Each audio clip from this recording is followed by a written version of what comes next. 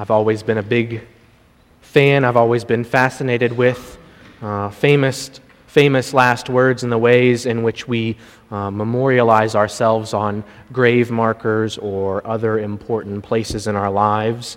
The past couple of weeks I compiled a short list of some of my favorites, and here they are for you this morning. Karl Marx's last words are for fools who haven't said enough. John Adams, who's one of my favorite presidents, his last words were, anyone remember? Thomas Jefferson survives. Beethoven, his last words were, I will hear in heaven. John Wesley, the great evangelist and founder of Methodism, said, best of all, God is with us. Apparently, the actress Joan Crawford's last words were more of a command to her housekeeper who was stationed near her bed praying for her as she died. Crawford yelled to her, don't you dare ask God to help me. Thomas Jefferson, on the monument that marks his grave at Monticello, had this written, author of the Declaration of American Independence, of the Statute of Virginia for Religious Freedom, and the father of the University of Virginia. And then a few months ago, Catherine and I were walking around Marjorie Merriweather Post Hillwood Estate, and on the obelisk marking the grave outside of her beautiful house are these words, all my hope rests in me. You can learn a lot about a person, what they thought about themselves, what they hoped others would remember, or what they thought the future would be like by their last words. In a way, what we're hearing today in Matthew's gospel account are some of Jesus' last words. At the very least, these are the last words of the church year, as this Sunday marks the final week before we start all over again with Advent next week. The church has structured the lectionary in such a way that these are Jesus' last words to us this year. There are no parallels in any of the other gospel accounts to what Matthew gives us today. In this passage, we uncover Jesus' last words and the last of his 5 discourses, the last words of his teaching ministry right before he is to be arrested and crucified. That's what happens next in the story in Matthew's gospel account. And it seems to be the culmination, the climax of a theme that Jesus has emphasized repeatedly in the 25th chapter of Matthew. And the theme is watchfulness. We heard that theme, we heard about it in 2 very pointed parables these past 2 Sundays. 2 Sundays ago, we heard the parable of the wise and the foolish bridesmaids. And then last week, we heard the parable of the talents. Be alert, be awake. Be ready, Jesus has been saying to us over and over again. But it's more than just being awake for being awake's sake. Jesus has been talking to us about being awake to opportunity. There was a story that came out about 10 years ago that involved the world-renowned violinist Joshua Bell. In 2007, Bell put on a Washington Nationals baseball hat, a long-sleeve t-shirt, jeans, and he positioned himself against a wall and next to a trash bin at the L'Enfant Metro stop here in Washington, D.C. And he stood there that morning. Do you all remember this story? He stood there that morning playing the violin during the morning rush hour. There's a great time-lapse video online if you're interested in going to see what happened that day. But he started playing at 7:51 a.m. He played 6 classical pieces over the course of about 47 minutes. And during that time, there's a little counter. During that time, 1,097 people passed by on their way to work, and only 7 people stopped to listen to him. Of those 7, only one person, only one of the 1,097 recognized that it was a Grammy Award-winning musician named Joshua Bell making music that morning. He was playing that morning with a 300-year-old Stradivarius violin that was worth over $3.5 million, and only 7 people stopped to listen. Are we awake to the opportunities? Are we awake to the sorrows and to the joys that are all around us in life? The passage that we hear today is sometimes called the final judgment or the last judgment, and in it we hear Jesus painting a very vivid picture for us. And it's no wonder that this scene has been imagined by artists in churches and now in art galleries all over the world. King Jesus sits on his throne as all things come to an end, and we're told that like a shepherd, he begins to separate the sheep from the goats, those who have been conscious, those who have been aware of the needs around them. The sheep in the story, they, we are told, will inherit the kingdom, and those who have chosen not to respond, the goats in the story, they will be sent away. This sheep-goats judgment story that we hear this morning isn't meant to just be some sort of Christian do-goodism tally sheet. It's not Jesus sort of creating a checklist, and once we've ticked all the boxes off, we can go our way. It's not Jesus saying to us, have you clothed the naked? Well, check that one off. Have you fed the hungry? Check that one off. Have you been kind and welcoming to the stranger? Check that off your list. It's not Jesus creating a list like that for us today. All of those things are good and important, and we should aim to do them over and over again in our lives. But what I think this story, this passage that we're hearing from Matthew 25 is about is it's about each one of us asking ourselves this question: am I aware of what's happening around me? And then once we ask ourselves that question, the following question we should ask ourselves. We should ask, do I care about what's happening around me? Do you care? Do I care about all that's happening in the world? Am I aware, and do I care?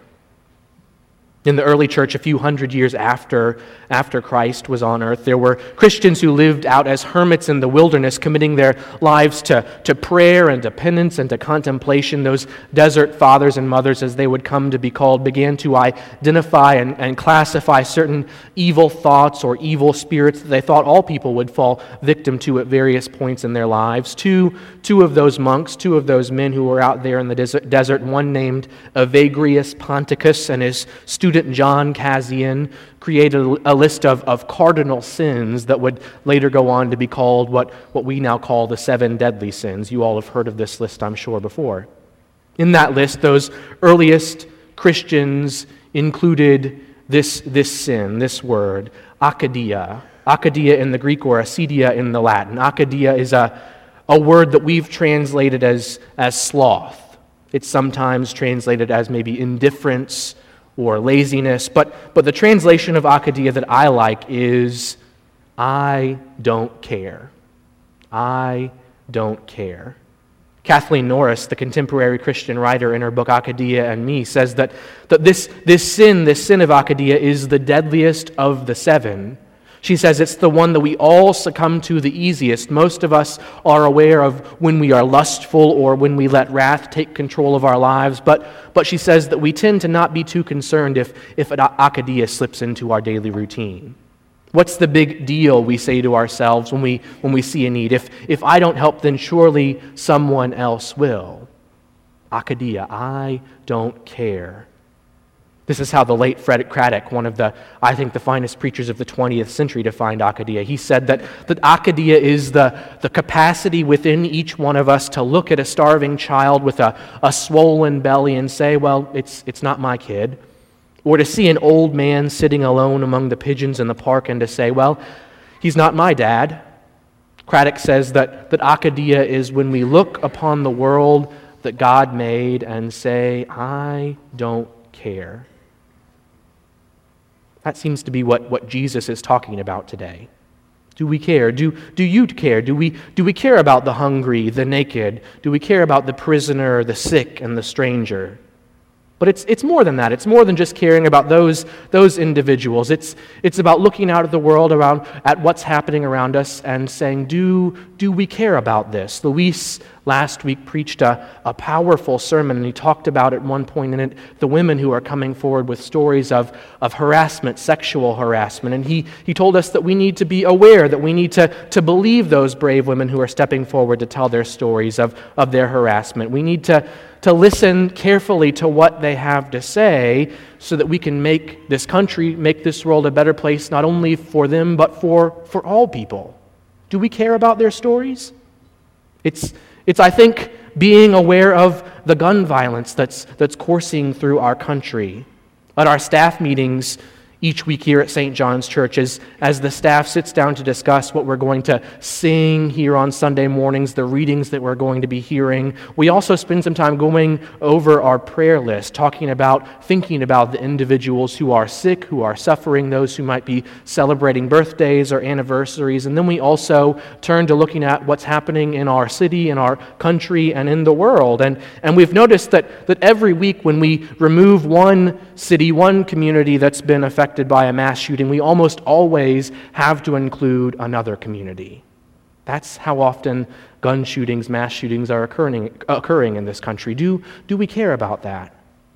Do we care that the number of refugees that we are able to resettle in this country is declining rapidly, as is the funding to settle those who are fleeing persecution and violence? Mark Stevenson, who's the executive director of Episcopal Migration Ministries, will be here next Sunday at the Adult Forum to talk about just those issues and how we can be involved in this crisis. Do we care? As we hear some of Jesus' last words on this last Sunday of the Christian year, the day that we call Christ the King Sunday, we're being asked to examine our lives, to examine our hearts, to ask ourselves whether or not we are awake to all that's happening around us. That's the scene that Jesus paints for us today, where we will all one day come before the King of Kings for final judgment, and all that we've done and all that we've left undone will be laid before us. And yet I don't think that Matthew 25 is meant to be some sort of story where we heap guilt upon ourselves. I don't believe that God wants us to walk around feeling eternally guilty.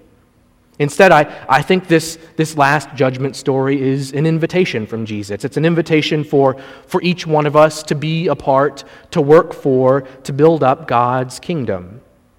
It's an invitation for each one of us to ask ourselves, what do I really care about in this world?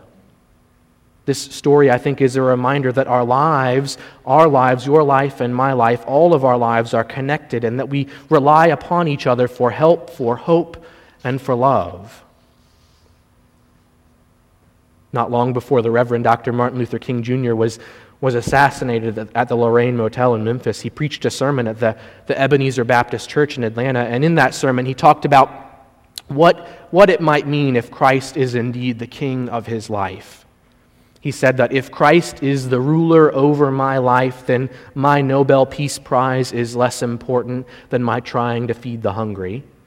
He said that if Christ is king, then my invitations to the White House are less important than that I visited those who are in prison. He said that if Christ is Lord, then my being Time Magazine's Man of the Year is less important than that I tried to love extravagantly, to love dangerously with all of my being.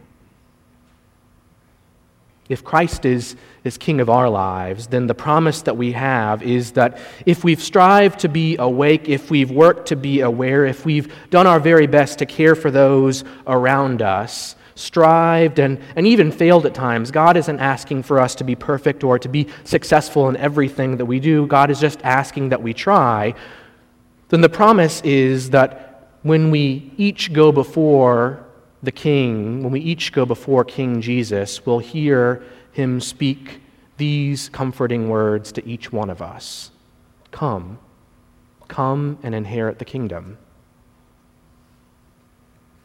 Amen.